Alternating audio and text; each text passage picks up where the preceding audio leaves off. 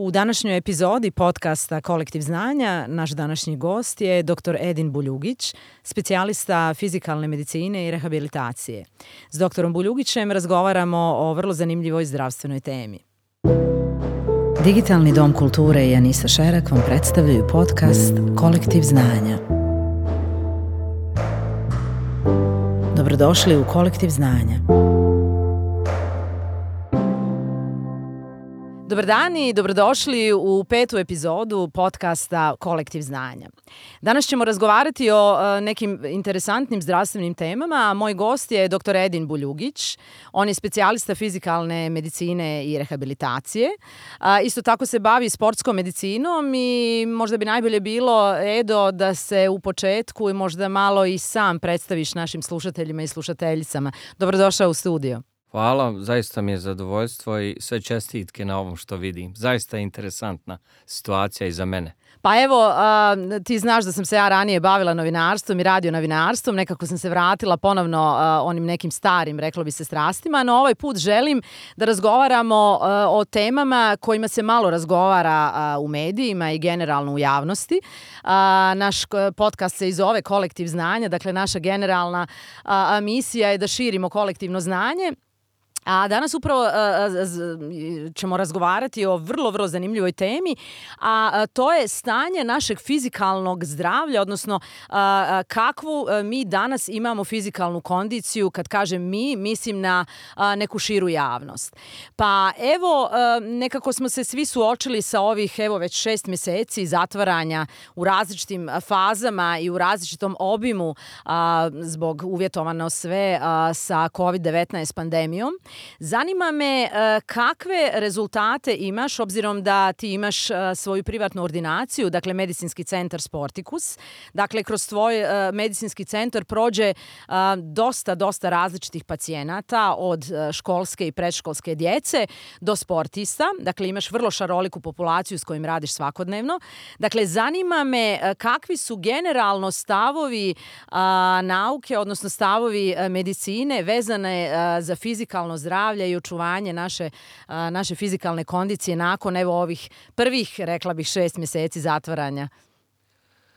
Evo da odmah zakuhamo situaciju na početku našeg razgovora. Krenut ću sa pozitivnim stvarima koje su se dešavale, recimo do tog februara, marta, kada će krenuti i ova izazovna situacija za nas sve, pa tako i za nas ljekare. Prateći sportsku medicinu, prateći preventivne programe, možda će biti pretenciozno da naglasim, ali od 2005. godine se zaista možda među prvim bavim sa tom preventivnom fizikalnom medicinom, preventivnom sportskom medicinom i uopšte prevencijom. Jer sam imao priliku i sam da budem sportaš, uvidio sam probleme u moje vrijeme koje je to bilo i uvidio sam sad u skroz drugačijim okolnostima u kojima naša djeca rastu i razvijaju se. Tako da za ovih 15-16 godina uspio sam da uspostavim dosta dobrih protokola, sudjelovao sam u velikim projektima. Neki od najznačajnijih su bili i rast i razvoj naših sada već poznatih sportaša, reprezentativaca, košarkaša, Malog Vrapca, Buze i tako dalje, Damira Džumhura, Mirze Bašića, naših reprezentativaca iz rukometa, braće Burić, Terzića koji je već... čini mi se, sportski ljekar naše reprezentacije, rukometne muške reprezentacije, tako? Rukomet, košarka, konsultativno i tenis, neki 5-6 godina. Zaista sam vidio kakvi su svjetski trendovi kad je u pitanju prevencija i pokušao sam da to akcentiram. A vi znate da su u našim uslovima zaista riječ prevencija nešto kao da dolazi sa melmaka. Jeste. Da. Tako da vrlo je bilo teško, trebalo mi je sigurno 10 godina da uspijem se infiltrirati i među trenere, i među roditelje, i među sportaše da probaju skontat o čemu se radi i koji je značaj. I kako pravilno održavati pa fizikalnu jeste, kondiciju, vidite, kad jasno. dolazite u situaciju, prvo pravilno rastete i razvijate se. Povrede u nekoj intenzivnoj fazi od 9. do 12. godine, povrede od 15. do 17. povrede u 25. ili 35. nisu iste. Iste, jasno. Negdje će ostaviti puno veće posljedice, a za profesionalne sportaše to je hljeb. To je kasno. I to je njima hljeb. Da. Tako da, ako mogu sa sat vremena, recimo evo kako su trajali veliki sportaši, tipa Steve Nash iz NBA-a, pa evo Zlatan Ibrahimović je fascinacija koliko čovjek radi na sebi, kako traje, imam osjećaj da je on svake godine sve kvalitetniji, jeste, ima tu i mudrost životnu i sportsku, ali kondiciono stanje, oni imaju tako jednu interesantnu povredu koljena da ja sam to pratio cijelo vrijeme, nisam uopšte bio ubijeđen, bez obzira o kakvim se stručnjacima oko njega radi, on su imali jedan mali udio od nekih 30%, 70% je čovjek izvukao. Evo ga sad haras. Da. Tako da te stvari i ta poimanja vrlo je bilo teško prenijeti na naše tržište, rekla bih.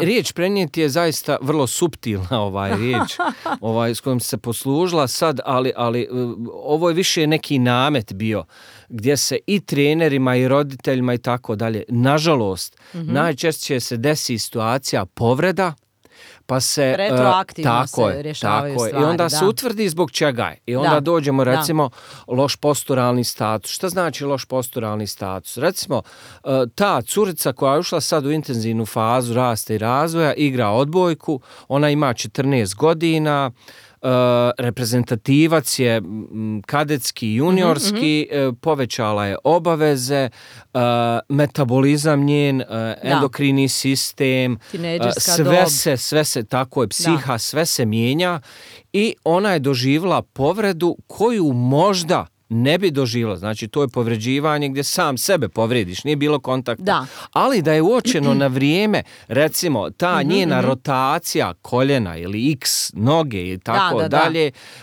i da se preveniralo kroz obične vježbe koje se rade u sklopu treninga ili kod kuće od 15-20 minuta, vrlo je moguće. Evo, ja mogu reći 50% manje bi bila mogućnost da bi bila možda povreda i u drugom slučaju da ne bi bila takva intenzivna povreda gdje je došlo do oštećenja meniskusa, kolateralnog ligamenta i načet križni ligament. Tu ćete malo ću uskočiti u ovu priču jer bih željela da se prvo vratimo na ovo stanje, reklo bi se pred koronu, ovo kao naše svakodnevne priče, vrijeme prije rata, vrijeme u ratu i vrijeme posle rata. Sad smo dobili drugu dimenziju, vrijeme prije korone i vrijeme posle korone i vrijeme trajanja korone, jel?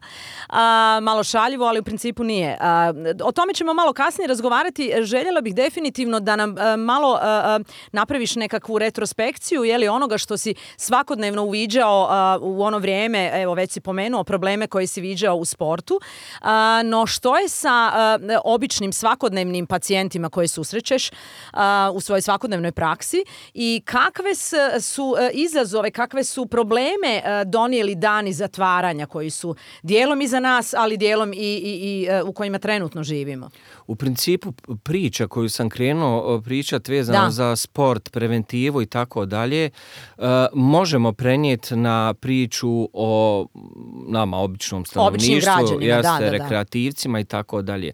Htio sam odmah na početku da pohvalim da se, evo, zadnjih 5 godina svijest o vježbanju, o treningu, o pravilnoj ishrani, o pravilnom načinu života i tako dalje jako puno digla. I zaista to je globalni fenomen, ali je sjajno da je i ovdje prihvaćen. Jeste. Kod nas od prilike sve to teško dolazi. Imamo jednu konstataciju kad je Bill Clinton odlazio sa svoje dužnosti, kad su ga pitali šta vi ističete kao najveće značajke, on je rekao, hajde, tad je Amerika bila u nekom suficitu, pa onda napravio je sastanke između Palestine i Izraela i kao treću stavku je naveo podigao sam svijest i gurao sam sve moguće projekte o zdravom načinu života. A znamo Amerikanci kakav jeste, od ishrane.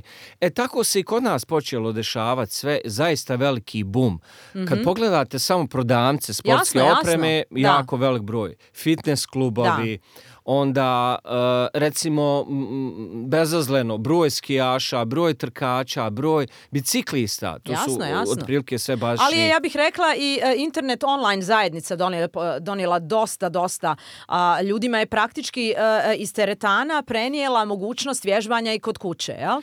Sad dolazimo u tu situaciju. Mi smo došli na jednu laganu radnu temperaturu da možemo neke dalje stvari razvijati. Nažalost, desila se korona. Ja sam očekivao ove godine da će biti još veći bum i kad su u pitanju i rekreativci i djeca i staro i mlado, što bi se reklo. Da. Međutim, desi se korona, svi se zatvaramo. Da. Nemogućnost kretanja, iako je bilo proljetno doba. Jeste, ali evo, vidite, djeca vam ne mogu se kretati. Djeca su u kući, vi želite da provedete, ako i radite, ako niste bili zatvoreni, vraćate se kući, pokušavate animirati djecu. Zaista je to jedna frapantna situacija koju uopšte niko u ovom trenutku ne proučava. Ja ću samo svoje neko viđenje kad je u pitanju fizičko zdravlje, kad smo pričali o tome. I 2 mjeseca, ja sam lično pokušao neki bicikl, neki steper u kući svaki dan od 6 do pola 8 da treniramo, da vježbamo. Ja sam to nešto uspijevao, zaista. I u takvim uslovima, na primjer, 2 mjeseca smo trenirali. Prvi izlazak moje ćerke Lamije, koja ima 10 godina, koja je dijete koje je puno energije, utrenirano, i da krenemo našim putevima kako i ti šetaš gore, Bukovik, Barice i tako dalje. Osvajamo brda oko Sarajeva, da. Vjeruj mi, situacija gdje sam nju vidio koja ima kondicije da, odradi 2 treninga, moja treninga, dijete poslije 100 metara se bori sa vazduhom. U datom trenutku ja sjedam s njom, dakle, lijep dan. Dakle, ta oksigenacija je problematična bila. Jeste, i reakcija već možda eritropoetina na maloj nadmorskoj visini. To je metabolizam, enzimi, transferini, metabolizam i željeza, vjerovatno. Jeste, kiselnika, sve je bilo poremećeno. Onda šok od sunca i tako dalje. Mada smo se mi nešto sunčali i provodili vrijeme na terasi i tako dalje. Ali šta je s drugom djecom? Znači, koja nisu uopšte ništa trenirala i koja nisu uopšte imala ni to malo terase. Ja dolazim nakon 100 metara. Vjerujem ja nisam da je to situacija bila niti krenut dole prema autu, niti dalje. Žao mi, rekao, možda je nešto trenutno. Voda, umije, sjedi, kockica čokolade, lezi, dekica, diši, vježbe disanja. Sve u 5 metara radimo. Ne mogu mrdnut. Da. I ja tek onda skontam, znači, evo i ljekar sam i radim, imao sam koje kakve različite situacije na sportskim terenima. Jasno. Prošao sam rat, ali ovo je sad bila jedna vrlo interesantna situacija, rođeno dijete, ne možeš mu pomoći, ne znaš o čemu se radi, je li alergija, je li astma? Da. Brat ima atopijsku konstituciju za astmu i tako dalje. Nije. Odmori se, prodisa, vježbe disanja. 20 koraka sjedimo, Lamija. 30 koraka sjedimo i tako dalje. Mi smo se gore popeli na Bukovik i one kafance što imaju, one klupe. Izvadili smo sendvič, sok i tako dalje. Legli smo, nećeš vjerovati. Ja imam video zapis da je dijete odmah ošamutio je čisti zrak u odnosu na ovo se. Dijete spavalo sat vremena.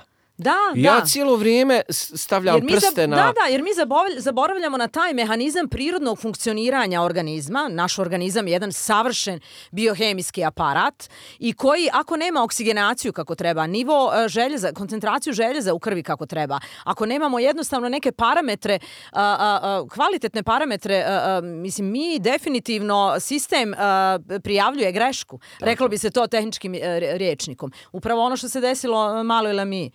Tako da mi smo, sišli fino i sve bilo i Da? funkcionisala tu istu noć. Ja sam sjeo i na Facebook i stranci i Sportikusa i lično sam napisao svoje viđenje, ne stideći se da predstavim problem, ne krijući ništa, jasno. da bi ukazao svima drugima koji će možda biti još goroj situaciji. Da, jer ti znaš o čemu se radi i znaš kako riješiti problem. Tako je, zaista jako velik broj roditelja, trenera i tako dalje je preuzelo taj post. Članak, jeste post, i jako puno ljudi me je zvalo da vidimo šta ćemo, rekao stante, da ja malo uđem u protokole, da. Napravim nešto pa ću vam ja onda prezentirati, i tako je krenula neka prezentacija, pa sam to prezentirao u jednom klubu, u drugom, i onda su ljudi malo počeli to da konzumiraju. U principu radi se o vježbama disanja, neko ko ima polar satove ili slično, da prati brzinu otkucaja srca i tako dalje i tako dalje. Kakva su tvoja generalna iskustva bila kad si počeo već dobivati inpute, pitanja sa terena? Vjerujem, ja nisam, sam se uplašio. Prvo sam se uplašio tolikih incidenciji, tolikog broja slučajeva, a drugo, uplašio sam se u tom trenutku svog neznanja da pomognem svima koji su tražili pomoći na takav način. Onda se dešava situacija, tu situaciju možemo sad povezati sa korona situacijom. Znači svako ko je prošao srednji ili srednje težak, da ne kažem težak, nisam imao takve pacijente koji je bio na respiratoru pa da mi se javio pa da ga ponovo vratim. Jel ti već radiš s pacijentima s rekonvalescentima? Tako je. Uspostavili smo neki protokol, radimo različite tehnike i osteopatije i kombinovane vježbe disanja i tako dalje, jako puno preporuka. Meditacija isto tako, ja bih rekla tu vrlo... Definitivno. Tako da snalazimo se na jedan holistički pristup. I moderna medicina, boga mi, i ovo sve što smo do sad učili iz tradicionalne kineske, indijske alternativna medicina, Jer nećete nigdje naći, niti iko smije napisati jedan protokol bilo kakvog pristupa pacijentu post. Znači, poslije preležane korone sa određenim posljedicama kao što to budu upale pluća, pa upale kompletno pluća i lijevog i desnog plućnog krila. Ljudi zaboravljaju da je disanje praktički osnovna funkcija našeg življenja. Ali sa disanjem je jako puno drugih stvari povezano. Znači, oksigenizacija mozga, definitivno... Kognitivne funkcije koje ne mogu... mislim... Tako da, vrlo je interesantna priča i u ovom trenutku možda smo se sad svi malo počeli dovijati na svoje načine. Ušli smo mi u teretane, u fitness centre, u klubove, rad s ličnim trenerima, personalnim trenerima i tako dalje. I sve je to dobro bilo i ja to pozdravljam. Klubovi, barem koje ja pratim poprilično, vode računa o higijensko-epidemiološkim mjerama i ja sam pristalca, a i veliki protivnik sam možda mnogih, da se u takvim okolnostima nastavljaju treninzi. Da, htjela sam još dobar šlagvort, svakako ćemo o temi sportske medicine razgovarati jednom drugom prilikom, ali ovaj put bih željela da mi apostrofiraš jedan problem koji si sigurno uvidio da je prisutan na terenu i u teretanama i u fitness klubovima, fitness centrima, a to je na koji način svo ovo znanje koje pominješ posljednjih 10 minuta, koje si i ti morao modificirati i uvijek tražiti nešto više, a ne postoji niti jedan protokol koji se zove korona lockdown protokol, dakle trenutno radimo na njemu, odnosno na različitim vrstama protokola i u prehrani i u mentalnom zdravlju, prevenciji mentalnog zdravlja i prevenciji fizikalne, odnosno fizičkog zdravlja. Dakle, da li smatraš da i fitness treneri moraju proći neku vrstu adaptacije na nove uvjete? Da li su spremni? Dakle, da li si tu uvidio već neke probleme koji su prisutni na terenu, a koji nisu već dijagnosticirani, je li? Zaista jako dobra, lijepa, moćna konstatacija i pitanje koje si mi postavila. To je upravo ono s čim se ja borim zadnjih 16-17 godina kako sam uveo termine preventivna medicina i tako dalje. Odgovor je jednostavan, da oni to moraju. Da. Da li su spremni, da li su svjesni toga? Ko zna sad kakvo je moje psihofizičko stanje, ja ulazim u teretanu i nastavljam da treniram, možda tamo imam ekstremno. Tamo gdje sam stao, a nisam svjestan problema. Ili gdje sam stao, ili gdje sam, ili tek počinjem.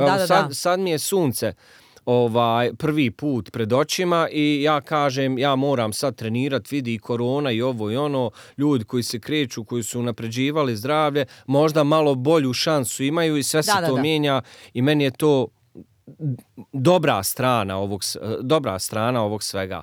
Ali vi nemate nigdje upitnike, nemate uopšte konsultante neke, nemate fitness trener, nemaju toliko medicinskog i ne trebaju u principu tolikog znanja da imaju. Ali bi trebali znati gdje pitati. Jeste i nešto da snime situaciju ako vide da pacijent običnu vježbu koju bi trebao raditi nosi svoju težinu, neki čučanj i tako dalje, da recimo prvo gubi da se zamara, da znoji, da mijenja boju kože na licu i tako dalje, da je kašlje, da je malaksao, da se bori, da traži vodu i tako dalje.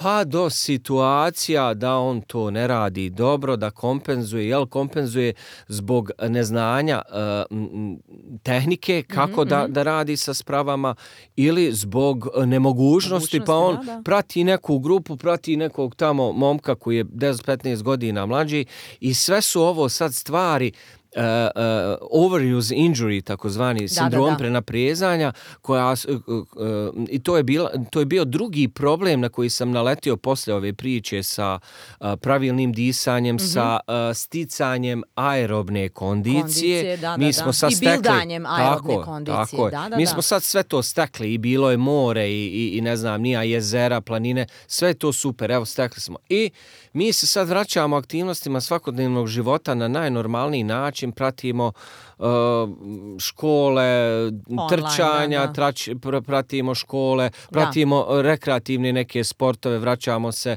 na fudbal, košarku i tako dalje. Međutim, u tim trenucima kad je to, a baš je ciklički onako, reklo bi se sad knjiški krenulo, dolaze pukla zadnja loža, izvrnuće skočnog zgloba za operacije, koljena, križni ligamenti, rame, ne znam, dodavao se loptom, izvalio rame, bukvalno koristim ovakav jezik. Narodskim rečima. Prostanite ljudi, kako bacanje lopte i ne znam, nija bez da se ušao malo u neku... Pojavile su se, dakle, povrede koje su potpuno neuobičajene. Tako je. Neobičajne su za neko koji je bio u kontinuiranom treningu, pa ajde napravio malu pauzu, pa sad desila se korona.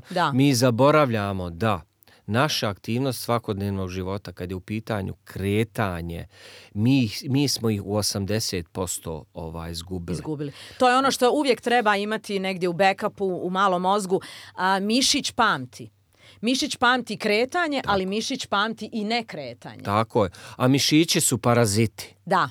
Paraziti. Ako se s njima... Objasni zašto i zbog čega. Ako se s njima ne rade, oni vode svoju politiku, a to je politika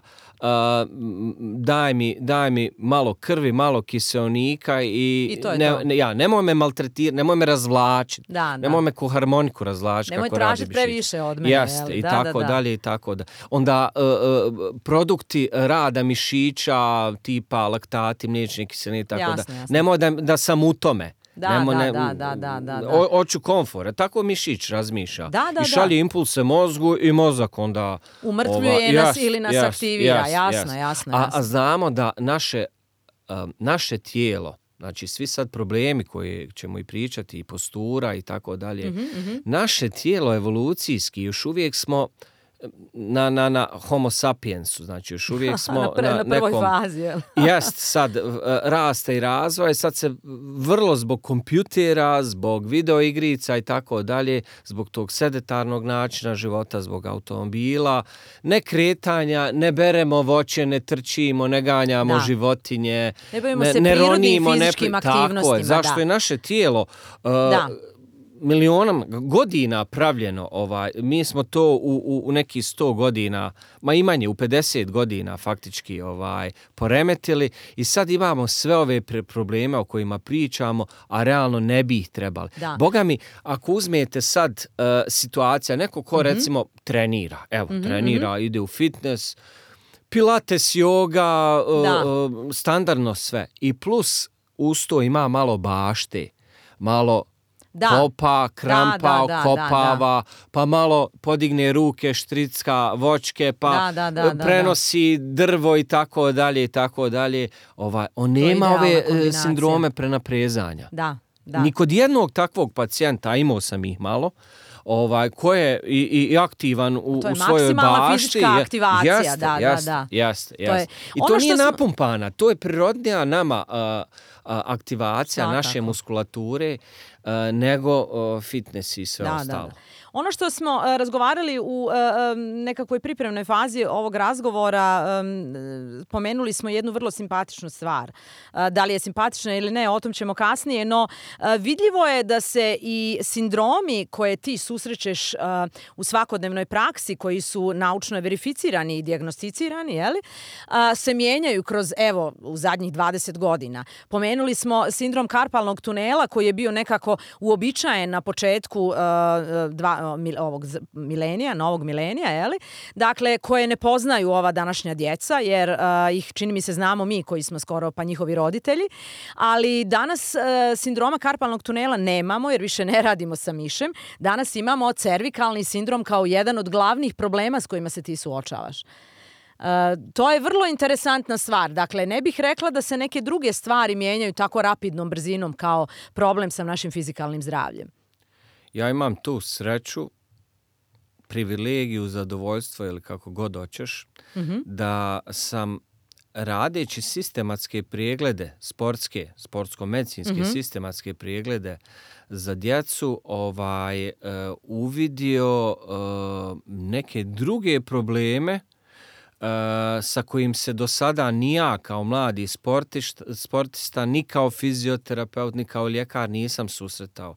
A to upravo jest taj cervikalni ili sindrom bolnog vrata, gdje su roditelji prvenstveno počeli da djecu dovode zbog bolova u vratu, u ramenima, međulopatičnoj regiji, loše posture i poslije toga glavobolja, zatimna bol, apatija, nervoza, dekoncentracija i tako dalje, gdje normalno ako pričamo o tom, na prvu ćete reći, ajte vi možda, dragi roditelji, konsultujte psihologa. Da. Jel to vodi i do depresije na koncu konaca? Ali ne, možda i mislite, čuj, dijete dekoncentrisano, kakve veze ima sa posturom ili sa lošim položajem vrata. Da bi ja prije nekih 7 godina nabavio jedan softver i jedan sistem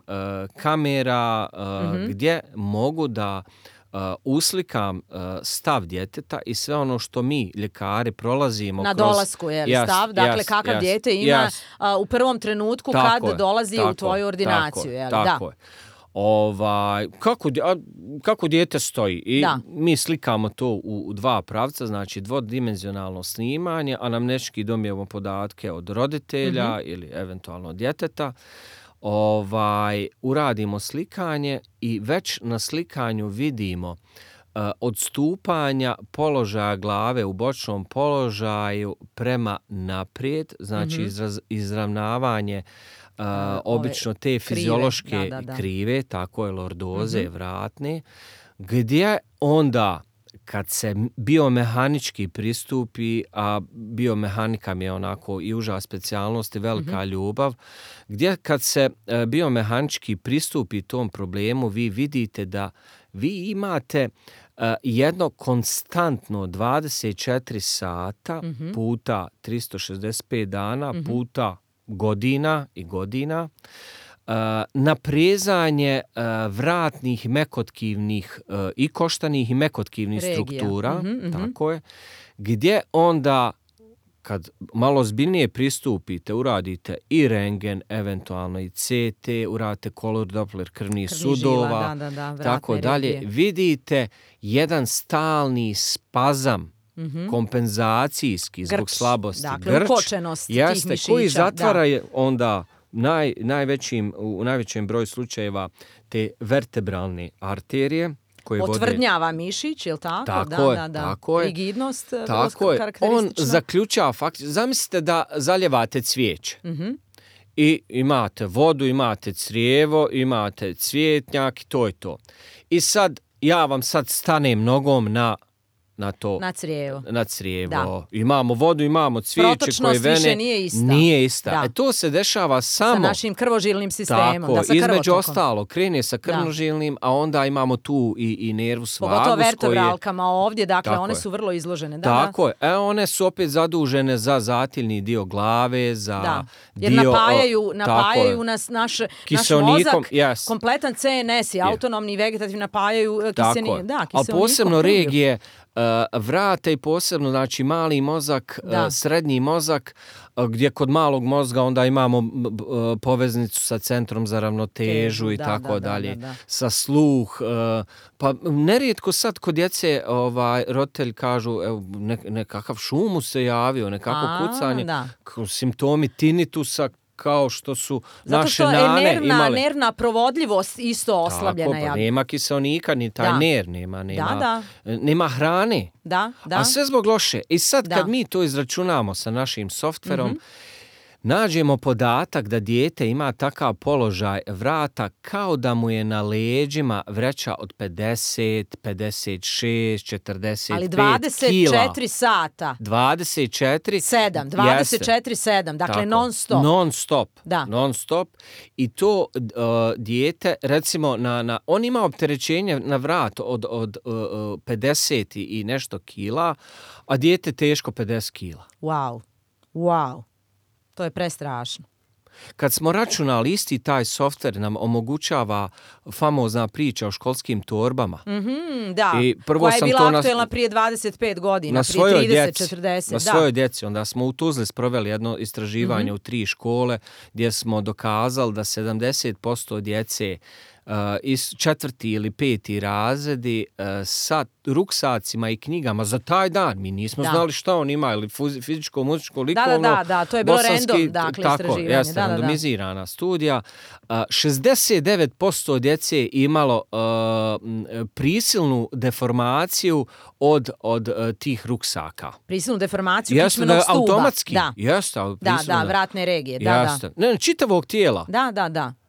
Negdje ćete imati zbog tog opterećenja leđa. Posturu, postura je držanje tijela. Naglašeno, recimo, veći pritisak na desnu nogu, jer je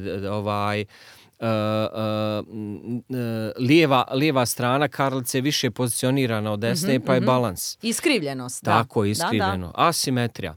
Tako da, kad uzmemo sve suma sumarum, zaista pitanje i konstatacija koju sam postavila na početku nije da ima smisla, nego to bi se trebalo uvesti pod must. Ili mus, ili moramo.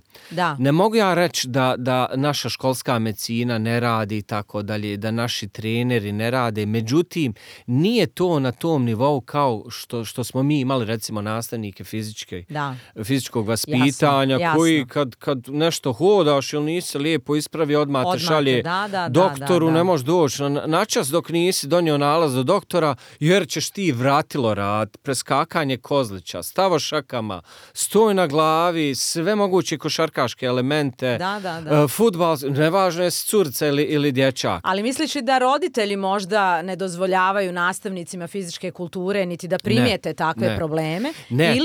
Ili su možda djeca neaktivna, lijena? Definitivno to nema priče. Ali čitav sistem Anisa je promijenjen. Ja sam skoro s jednom nastavnicom pričao o sjedenju u klupama. Ja svoju djecu stvarno driblam. Kao što ja sad, evo vidiš, s ovim, kod mene je kičva ravna, da. Ti se boriš i zaista tako treba. Ne može niko očekivati da ti sjediš sat vremena u kontinuitetu. Jasno. Ali kad sam s jednom nastavom, u stvari ona je pedagogica u jednoj školi pričao, pa šta je sa pravilnim sjedenjem, sa malo rukama iza leđa, sa tim stavom, da se ispravimo. Da. Ali taj stav nije samo čista fizika, nego taj stav će dati samopouzdanje, da će mirnoću na času. Jasno. Ne može neko ko se ispravi lijepo, sjedi i gleda u tablu, nešto rondati i ne znam ni ja. Ili neko koji je savijen totalno. On je već fokusiran na potpuno druge stvari. Jasno, to se slažem u potpunosti, da. Kaže, vjerujte doktore, to je bio mobbing za djecu. Mobbing? Kako? Jeste mobbing. Mi smo to komentarisali i tako dalje, to ministarstva nisu usvajala i tako dalje, mada i ministarstva su radila dosta dobrih projekata, po mom mišljenju na papiru, ali šta je na kraju? Evo, ja hoću, nevezano kao stručnjak koji se bavi, da vidim, da pitam svoju djecu šta ste vi danas uradili. Da li ste vi minut jedan sjedili u pravilnom ergonomskom položaju po jednom času? Znači, ja nisam traži minut, a onda se vi namjestite minut, pa sutra minut i po, pa prekosutra 2. Šta ćemo doći do 365? Pa će to onda dijete sjesti i kod kuće. Zašto? Pričamo priču opet o onim našim mišićima, parazitima i tako dalje. Njemu taj položaj sad novi na koji se on prilagodio više odgovara, plus ga mozak stimuliše da mu odgovara i on kad se iskrivi na onom ležaju, ne znam, na stolici koja je fancy, ili za stolom šmenci, tako dalje. Kad jede, kad ruča. Jest, da ne naginje se, da nije nosem u čorbi i tako dalje. Već se ispravlja. Kako se ispravlja, već je to i ljepši izgled. Jasno. Ja sam samo u jednom trenutku dosta mladih sportašica učio ulazak na teren, tenisjerke, na primjer. Imao sam stvarno lijepe, mlade, zgodne, pametne, sve curce, ali postura loša. Rekao, slušaj, Bonaba, pa gdje ovako prošeta? Ajmo sad pustim im kako šetaju manekenke. Jel na taj način se... I uzmi reket i prošetaj. One ulaze u arenu, htio si im pokazati u biti kako se ulazi u arenu. Kad se okrenete ovako, da pozdravite publiku sa takvim jednim stavom, ta vaša protivnica koja nije ušla tako, reći šta je ono, da, respektirat će definitivno više. Pa doping jasno. neki vam, tam i odmah je to neki a ti imaš odmah 10% možda prednosti u odnosu na... Jasno, psihologija je to na koncu, pa vidite, vrhunski sport danas koristi ove cake. Jasno. Sve se u sportu zna, i taktike, i tehnologije, i ovo, ali se koriste cake kojim jedna ekipa ili jedan sportaš dominiraju u odnosu na ostale. Znači na cakama, na Ibrahimović, na onom što je malo divlji, malo što je tekvando trenirao u mladosti, pa može uraditi neki potez što neko ne može uraditi. Njegovi mišići se sjećaju, tog gordog držanja, reklo bi se. Da. Tako da ima dosta elemenata, teme su super, ali ja bih volio da malo svi razmislimo o ovim stvarima i da u svom mikrookruženju krenemo s tim. Pa ja ne mogu roditeljima objasniti koliko se ja borim za svoju djecu koja, recimo, hodaju, ne znam kako, niko ne hoda ni s jedne ni s druge roditeljske strane, na prstima. Da. I već je to skraćena tetiva potkoljence, već moj sin ima malo problem kod istezanja, porasto 6 cm za par mjeseci. To je borba sad sa njegovim stavom i jednostavno kad ode malo na trening, kaže sad me više noge bole, ne znam, propalo mi koljeno i tako, šta je? Pa nije dobra baza, nije. Da. Razumijete? Već si pomenuo svoju djecu i već dugo pričamo o posturi, ali si mi rekao da, voljela bih da to napravimo ipak, rekao si da raspolažeš sa vrlo zastrašujućim podacima vezanim za istraživanje koje si nedavno radio i da ne bi bilo dobro da ga iznesemo u javnost, no ja bih ipak voljela da malo popričamo i o tome. Pa definitivno, evo, ako spominjemo i to istraživanje iz Tuzle prije 3-4 godine i ovo sad istraživanje koje radim, podaci se mijenjaju na gore. Tada sam imao oko 60 ili 60 i nešto posto, sad je već preko 70 i nešto posto ispitane djece ili pretilo, ili radim uporedno istraživanje posturalnog statusa, mjerimo antropometrijske značajke, pratimo aktivnost van nastavnih i van organizovanih sportskih aktivnosti, znači pratimo igru, pratimo ishranu i tako dalje, zastupljenost proteina, minerala i ostalih gradivnih nutrijenata. I ovo sad što smo vidjeli, s obzirom da nisam još objavio podatke i ne smijem objavljivati podatke, ali oni su dio tvoje doktorske disertacije, jasno. Tako je. Samo dvije stvari. Posturalni status se pogoršao kod djece naše ispitanika. Samo 5 godina? U samo 5 godina, a evo, moje istraživanje traje 6, odnosno 9 mjeseci. Zbog korone trebao sam ga završiti u 6 mjeseci, traje 9 mjeseci. Od 1. do 9. mjeseca imam jako velik broj djece koji je povećao svoju tjelesnu masu u odnosu na visinu. Su se, da. Jeste. Udebljali su se više nego što je to do sad bilo ovih godina ili nekih drugih situacija koje iziskivaju... Ali djeca su bila zatvorena u kući. Djeca su bila Nisu zatvorena. se igrali vani. Tako je. Mislim, morali su se na koncu konaca udebljati. Pa vidite i ovi treninzi, možete, ne možete trenirati i tako dalje. Da.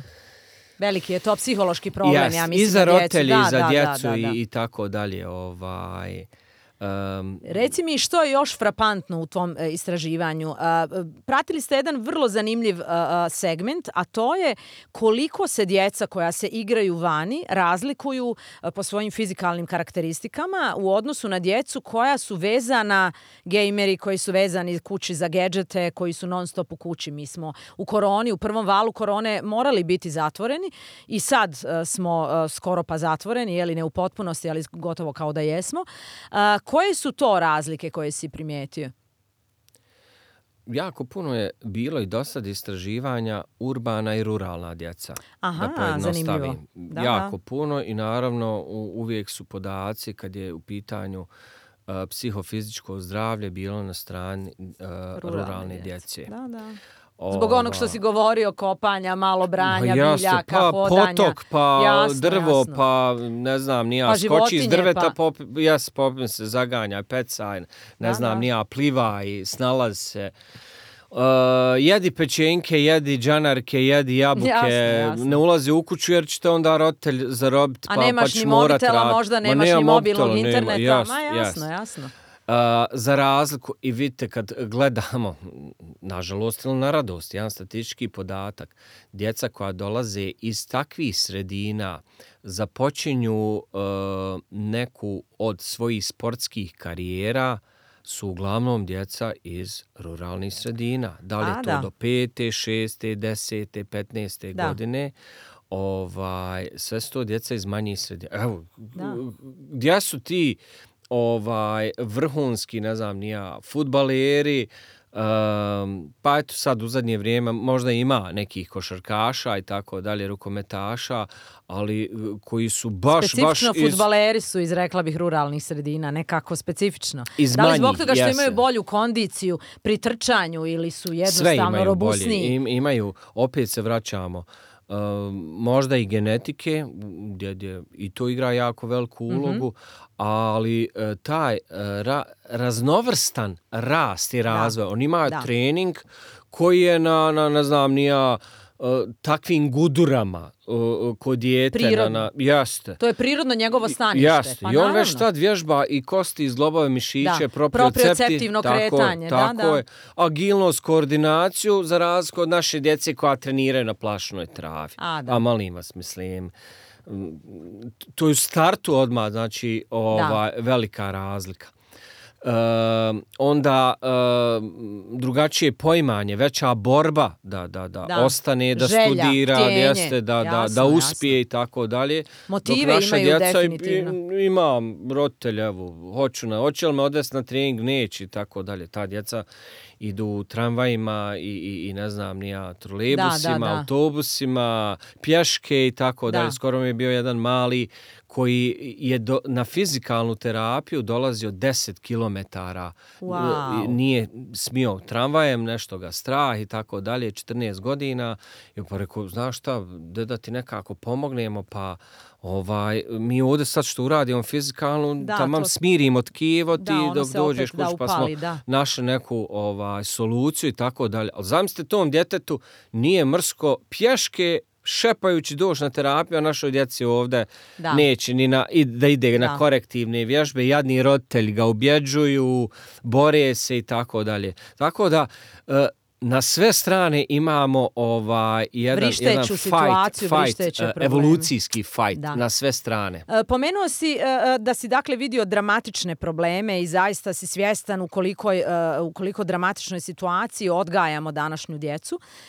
Misliš li da ministarstva zdravlja, ne samo zdravlja, nego i ministarstva obrazovanja i zdravlja, ministarstvo sporta kao takvo posebno niti nemamo, ali misliš li da se i društvena zajednica mora aktivnije uključiti u spašavanje fizikalne kondicije, odnosno generalno stanja naše mlade populacije? Da li je to moguće očekivati od njih, evo, kroz sva tvoja iskustva o kojima govorimo? Hoćeš iskreno? Samo naprijed. Nije. Da. Pa i pretpostavljala sam da ćeš tako reći, no evo. Nije. Moram naglasiti, zaista najviše je primjera roditelja koji se bore na sve moguće načine da animiraju djecu na neku od sportskih aktivnosti. Zaista nije lako uzeti dijete sa Ciglana, odvez ga, ne znam, nija u centar Safet Zajko ili Otoka, biti tamo sat i po, ne možete nikakvog posla završiti, pogotovo ako su treninzi u 5, 6, 7, kad je gužva i tako dalje, ili biti na bazenu gore gledati i tako dalje. Velika je žrtva roditelja, zaista. Roditelji su ovdje u svemu najbolja karika.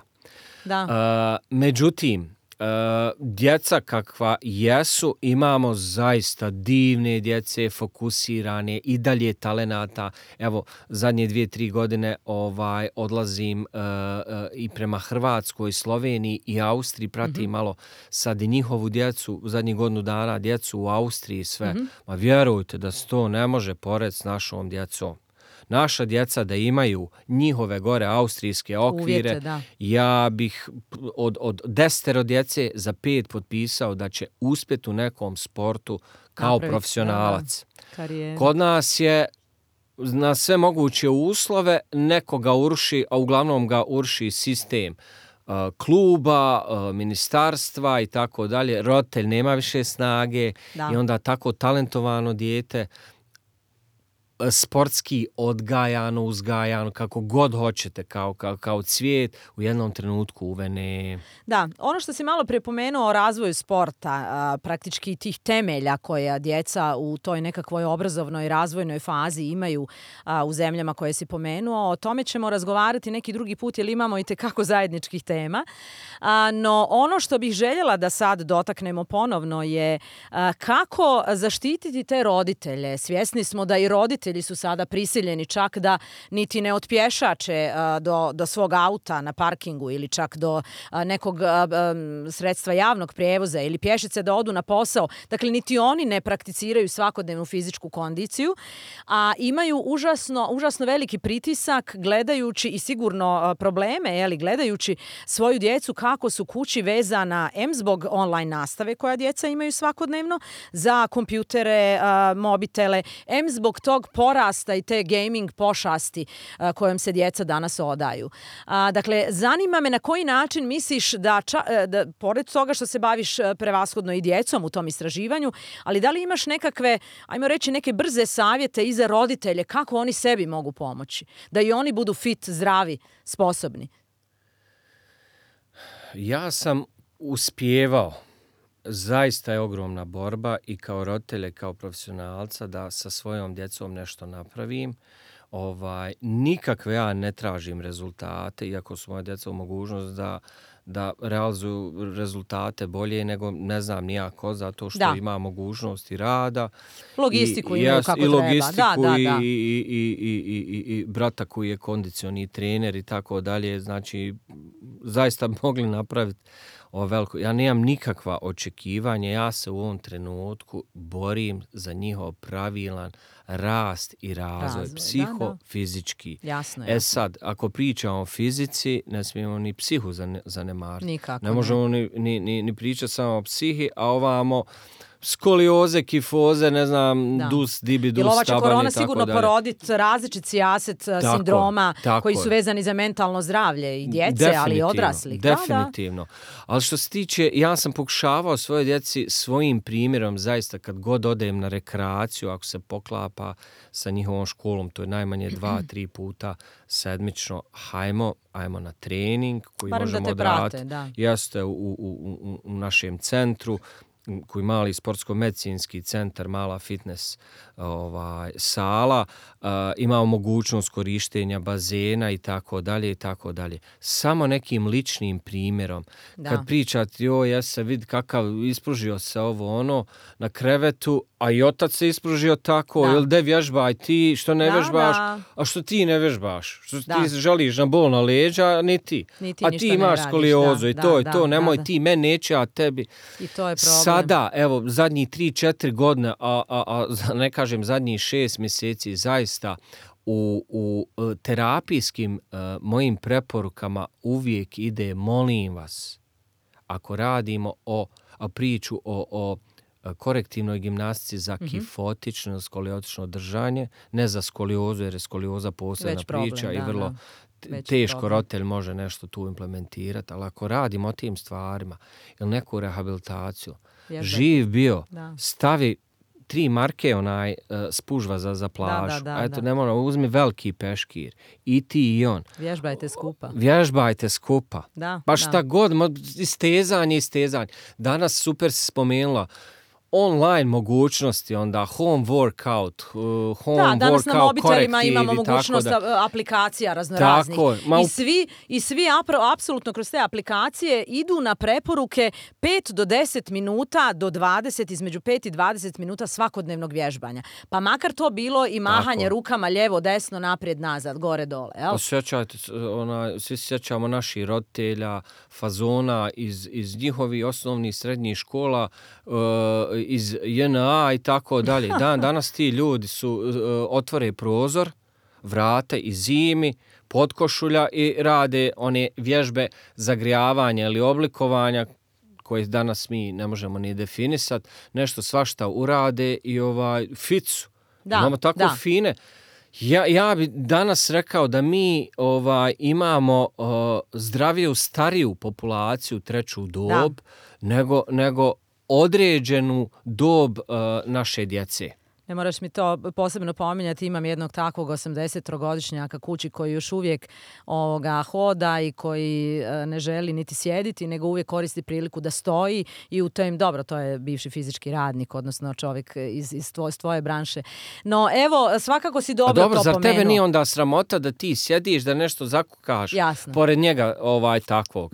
I da li je bilo situacije da je on to rada, nije rekao, ajde Anisa brzo vam Ne, mene i mog brata je otac vodio kao djecu i naučio nas je šta znači priroda, kako se u prirodi šeta, kako se osvajaju planinski vrhovi i to kad vas nauče roditelji kad imate 3, 4 i 6 godina, onda to nekako preuzmete za cijeli život, mislim, to ja dobro razumijem. Ja moram opet pohvaliti, izvim što te prekidam, moram pohvaliti ovaj period kad se otvorilo poslije 2 mjeseca situacija za djecu. Bilo je hajmo u planine, da. Jeste, i dan danas, evo i kiša i snijeg i sunce i ta svijest se probudila i jako puno djece se kreće, da ne kažem odraslih.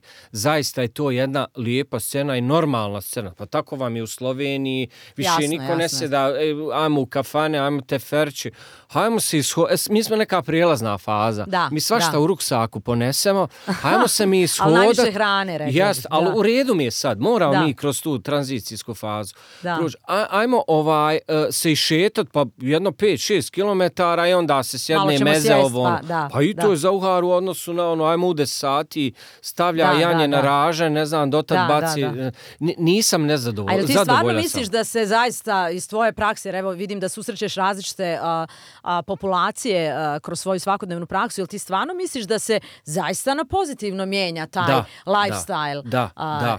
Ja vidim da se mijenja, ali nisam još uvijek sigurna da li to ide u pravom smjeru. Ide i išlo je do korone. Do korone je onako bilo više, kako bi to rekao, pomodarski. Aha.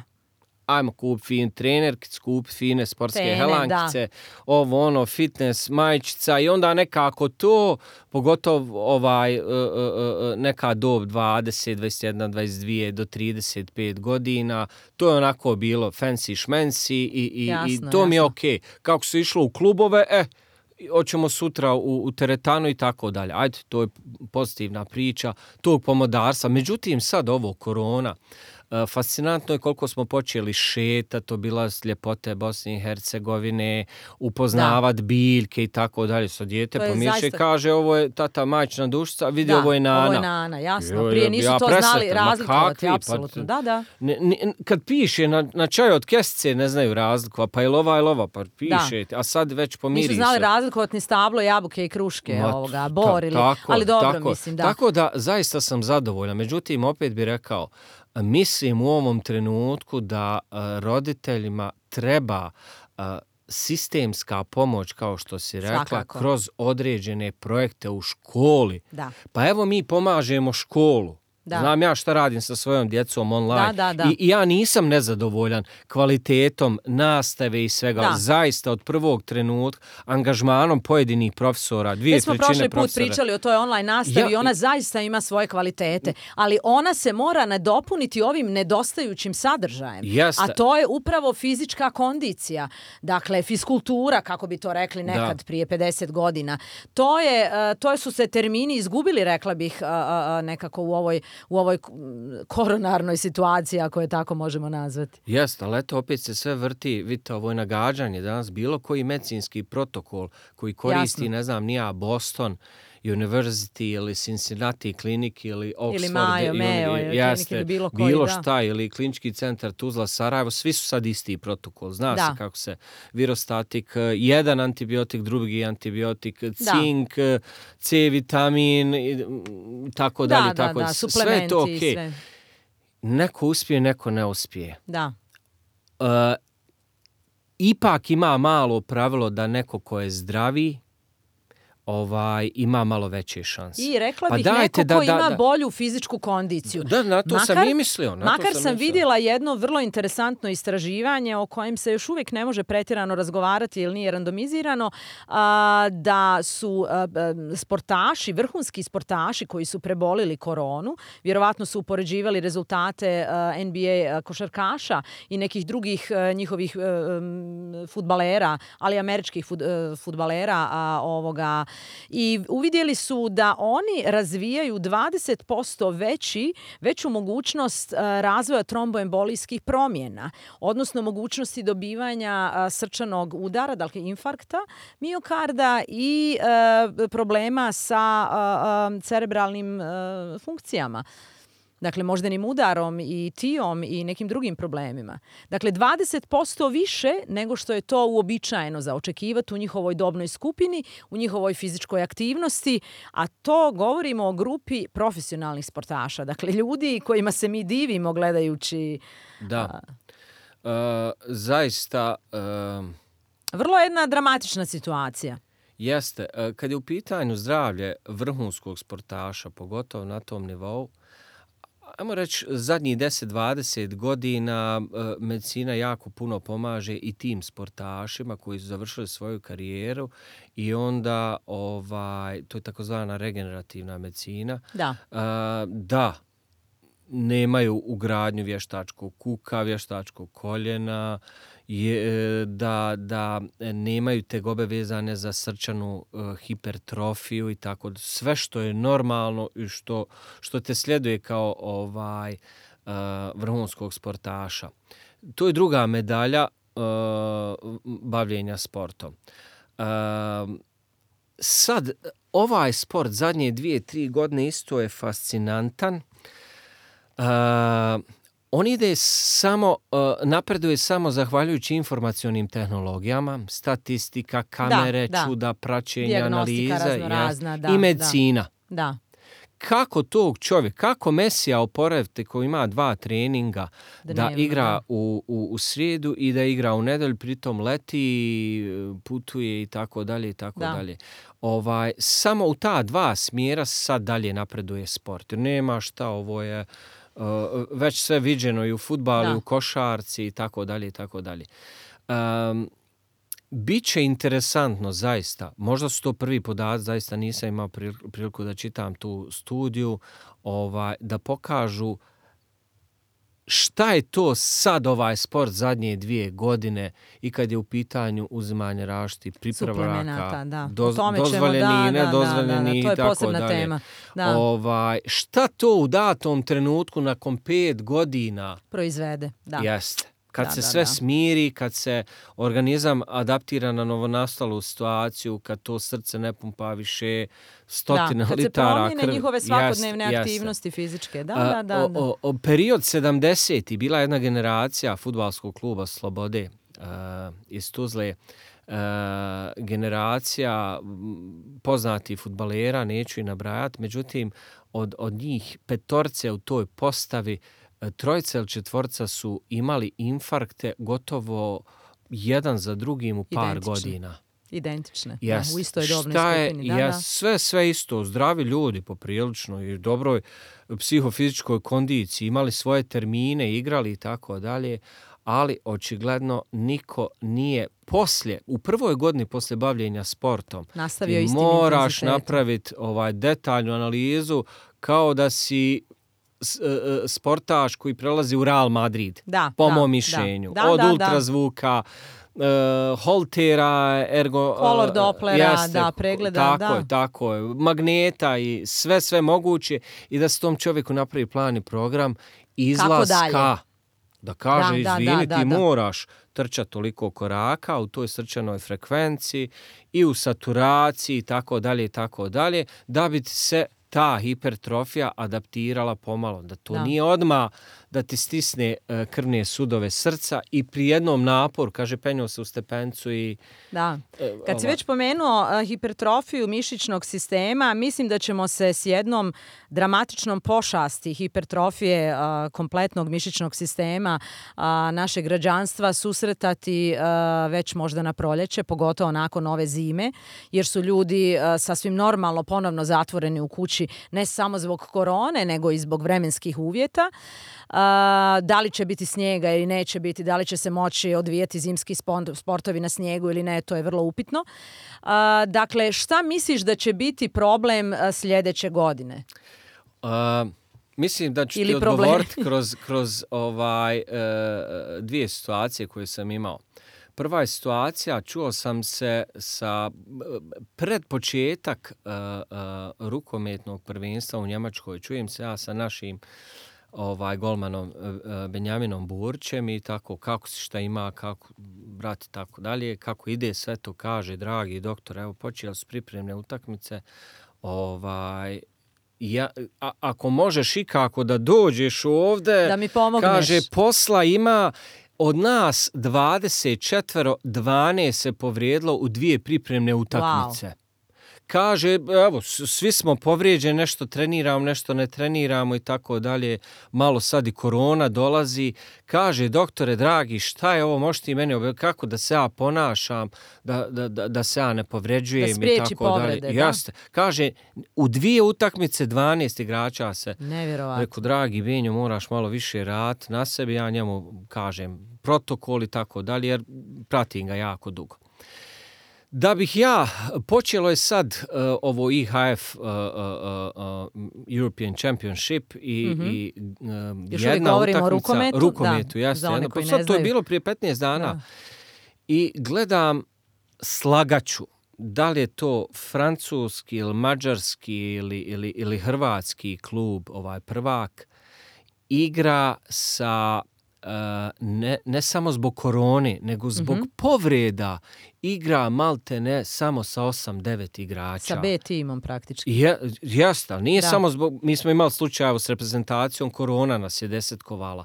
Ovo su povrede bile. Da. Što sindrom prenaprezanja, tu nije obični sindrom, to je puknuće lista, zadnje lože i tako, aduktora i tako dalje. Ili recimo ono normalno što bi u duel igri mogao izdržati, već sad jedan malo jači kontakt, povreda i komentatori govore sad neke statističke podatke, nisam se, gotovo svaki klub u Evropi je imao takvu situaciju.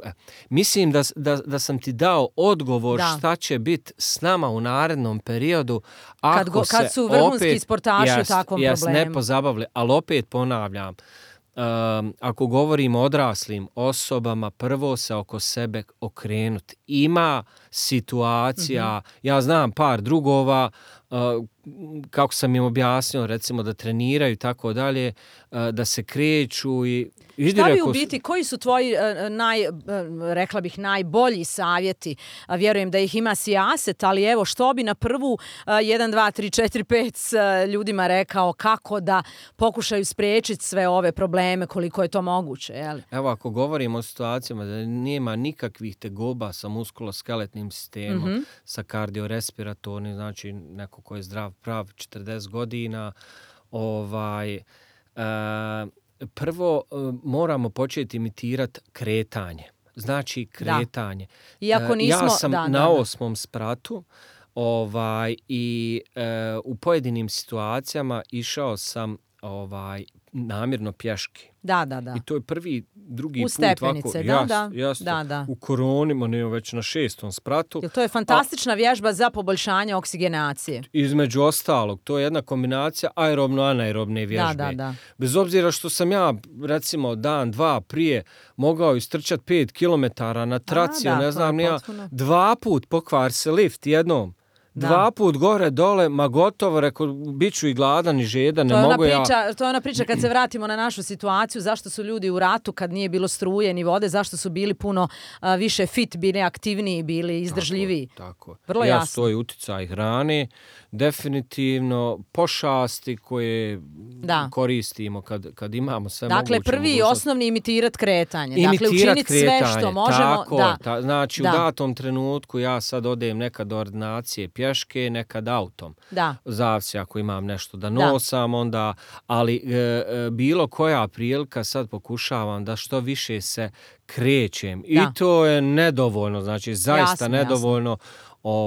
Koliko sam. Evo, ja ću samo reći, za ovo vrijeme korone, ja nisam 3 puta otišao, prošetao do baš čaršije. Mogao sam, sjedio sam možda u nekom kafiću gore pored ordinacije, mogao sam tamo otići, popiti kafu, vrat se i tako dalje. Tako da, za sve što mi se dešavalo zbog tog, sam sebi propisujem. A imitirati i aktivirati kretanje. Tako. Da, definitivno. To je jedno. Drugo, minimum malo ozbiljnije fizičke aktivnosti, evo recimo bazen, A šta ako ne možemo otići na bazen? Šta se može u kućnim uvjetima uraditi? Ovako, bile situacije, recimo ja izađem s djecom, pa kriomično po Koševskom brdu i onda se malo zagrijemo, to je otprilike neki 20 minuta koliko i treba, pogotovo meni, malo kabastim da mi proradi metabolizam i onda se popnemo pješke i odmah tako lagano ugrijani, ajmo sad lagane aerobne vježbe. I onda lagano skakanje uključimo, kao što sam rekao, toliko dobrih home workout ima. Light, ultra, fenomenalno. I ja nešto prilagodim našoj trenutnom psihičkom ili fizičkom raspoloženju. I otprilike nešto malo skakutamo, nešto se zezamo, nagorivanje vam tamo i onda krenemo vježbe. To snaži i duha, jača i tijelo. Ma i zabavljamo se. Jasno. I onda krenemo sa vježbama zagrijavanja ili oblikovanja, znači da pokrenemo malo zglobove, laganog dinamičkog istezanja, sve to u metar. Znači, sve se to može. Sve se to može u dnevnoj sobi. I sve to po par minuta. Onda hajmo nešto uraditi, šta nam se radi, hajmo neku kombinaciju i za trbuh i za leđa, i hajmo malo čučnjeva i tako dalje. Imitiramo sjedenje na stolicu, na kauč. Nije to pravi čučanj jer neću da opterećujem zglobove jer mi nisu spremni zglobovi za pravi duboki čučanj i tako dalje. Onda poslije toga ako imao sam biciklo i mali steper, ajde ti na biciklo, ti na steper, ja ću malo uzeti TheraBand, elastične trake ili tegove male, pa odraditi neku grupu mišića. A tegove mogu napraviti sa običnim pijeskom ili vodom na koncu. Flaše, vode, to je najbolje. Imaju čak i flaše neke koje imitiraju tegove, tako da obične vode. Tako da zaista se može. I to traje pa 1 sat vremena. Čak smo i uključivali naše drugove, rođake, prijatelje i fino upalimo tablet ili kompjuter, ovamo je na TV ekranu, oni nas gledaju, mi gledamo tu gospođu jedni druge challenge-ujete. Sjajna nemoj fušer, de to fino i tako dalje. Evo, sjajna ideja. I mi smo se vrtili tako i zaista, ali kažem opet, bez obzira na to što smo mi prolazili situacija, kad smo otišli prvo penjanje, na početku ispričao sam. Ali šta bi bilo, moje pitanje, da uopšte ništa da nismo radili. I šta je sa drugom djecom koja praktički imaju možda bolesne roditelje kući, koja praktički ne mogu upražnjavati ništa od svega ovoga. Dosta smo tema načeli. Mislim da je ovo definitivno prvi put da si naš gost, ali spremamo se još za jednu zanimljivu temu koja će biti posvećena sportskom zdravlju, dakle sportskoj medicini, o tome neki drugi put. No evo, zanima me nakon svih ovih 6-7 mjeseci kako smo se borili s koronom od početka godine do danas, što bi nekako izvukao kao najsvjetlije tačke, da ipak ne bude da samo pričamo o negativnim stvarima. Da. Kako bi nas recimo pohvalio, evo? Pa evo, kao što sam na početku rekao, zaista to otvaranje, prvo otvaranje posle 2 mjeseca i jako puno kretanja s djecom, gdje smo bukvalno djecu u naramaki, trči gore Barce, Bjelašnica, Igman Jahorna, Trebević. Zaista je imalo smisla. Još uvijek ima tu onog sjedenja na suncu, kupim D vitamin, zen i tako dalje, sve to u redu, ali povećalo se zaista u tim trenucima kretanje. Mislim, iz toga svega da smo uzeli smo neke dobre stvari i zaključili smo lekciju, sigurno. Kretanje. Da. Shvatili smo koliko je kretanje važno. Kafu i sladoled, ajmo dijete malo se kretati, tako dalje. Shvatili smo koliko je kretanje važno. Onda, kažem, bicikla, bazeni, sportski tereni, već opet i sportska igrališta su bila puna i starih i mladih i tako dalje i tako dalje.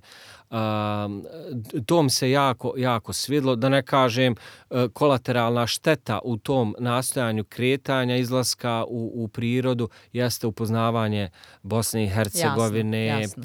Evo, ja sam prvi put prošao Bjelašnicu koju ti poprilično dobro znaš. Iz tvojih slika prošao sam samo jednom Bjelašnica put prema Boračkom jezeru. Ja sam 3-4 puta stao, nisam mogao vjerovati kad sam poslao slike. Zaista, mislim, sramota me što nisam ranije, pogotovo kad si ti tako aktivna i toliko poznaješ. Mislim da svako od nas treba da prvo mora povesti, vidite, mi jednostavno moramo voditi računa o sebi prvo. Jasno. Znači, treba malo opreza i treba malo izaći iz zona komfora. A nekad i ostati u komforu. Znači, balansirati.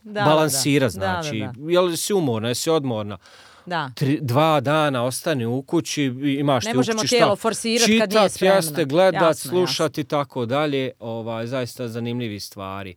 Međutim, sljedeći vikend već, ako si bara, izađi, pa priušti sebi i to hodanje, zovni nekog. Ja mislim da imam obavezu svaki put, evo ja kad odem trenirati, ja uvijek nekog zovnim. Da. Kao što zovnem na piće, ja zovnem, mislim šta ću ja sam u 50 kvadrata trenirati. Danas je to postala jedna normalna vrsta socijalizacije. I drugo malo i družujem, vidite, u 50 tić na 25 metara, ja ću na 25, ne mora biti nikakav susret, higijensko-epidemiološke mjere, ali moramo se animirati zaista. Prvo, u par navrata sam rekao u nekim intervjuima, ne možemo mi sami pobijediti. Ovo je jedan multidisciplinarni pristup ovom problemu na sve moguće načine. Znači, ne treba gledati kakav je način, kakav je oprema, kakva je mogućnost, cilj je unaprijediti sebe i psihički i fizički da bi pomogli u ovom trenutku nekom slabijem. A taj slabiji nije ni on kriv zaista. Možda je genetika, možda hronično oboljenje. I onda iz tog svog mikrociklusa tu vibraciju širiti prema drugima. Da, jer ovo nas vrijeme ne poučava slučajno stvarima koje su trenutno oko nas i mislim da ćemo iz svega ovoga zaista morati izvući jednu potpuno drugačiju lekciju i možda promijeniti paradigmu našeg življenja, je li? Ovo je faza, recimo, teorija velikog praska. Kako su naučnici, nešto se dešavalo gore pa puklo, pa onda evolucijski prijelaz iz onih svih dinosaurusa i aurusa u neke druge životinje, razvojni prijelazi čovjeka od majmuna pa nadalje. Mi smo u toj sad jednoj prijelomnoj tački. Ja mislim da je nama toliko dobro bilo svima da ili se neko dobro našalio, neko nešto dobro napravio, mislim da se priroda s nama našalila. Ili priroda ili s vjerske strane Bog, univerzum, jeste, svemogući stvoritelj, da nam je dao, možda daje nam neku priliku da se osvijestimo. Ili da nam pokaže gdje nam je mjesto. Jeste, tačno. Da mi možemo nastaviti onako kako bi trebalo. A kažem, zaista je nama bilo previše dobro i počeli smo se baviti glupostima, nismo se sa sobom bavili, nezadovoljni. Distancirali smo se od svoje nutrine. Ja? Tako je. Tako da ovo je neki zaključak, možda i naravčenije, ali mislim imat ćeš sigurno puno gostiju, da će ti svi gosti u ovom pravcu davati zaključke da se trgnemo. Hvala ti, Edo, na današnjem razgovoru. Ovo je samo početak nekih razgovora koje ćemo sigurno voditi i u budućnosti. Nadam se da su naši slušatelji i slušateljice imali što interesantno čuti i izvući neke pouke i da će možda potražiti tvoju pomoć ili pomoć sličnih stručnjaka kad je vezano fizička kondicija, fizičko naše zdravlje. Evo, hvala ti još jedanput. Hvala i tebi i moram reći za dosta poslova koje si stvarno radila na vrhunskom nivou. Ovo je jedan od prvih, sjećam se, sa Radio Kameleona i ratnih dana. Nekako ti možda i najbolje stoji. Hvala ti još jedanput. Hvala.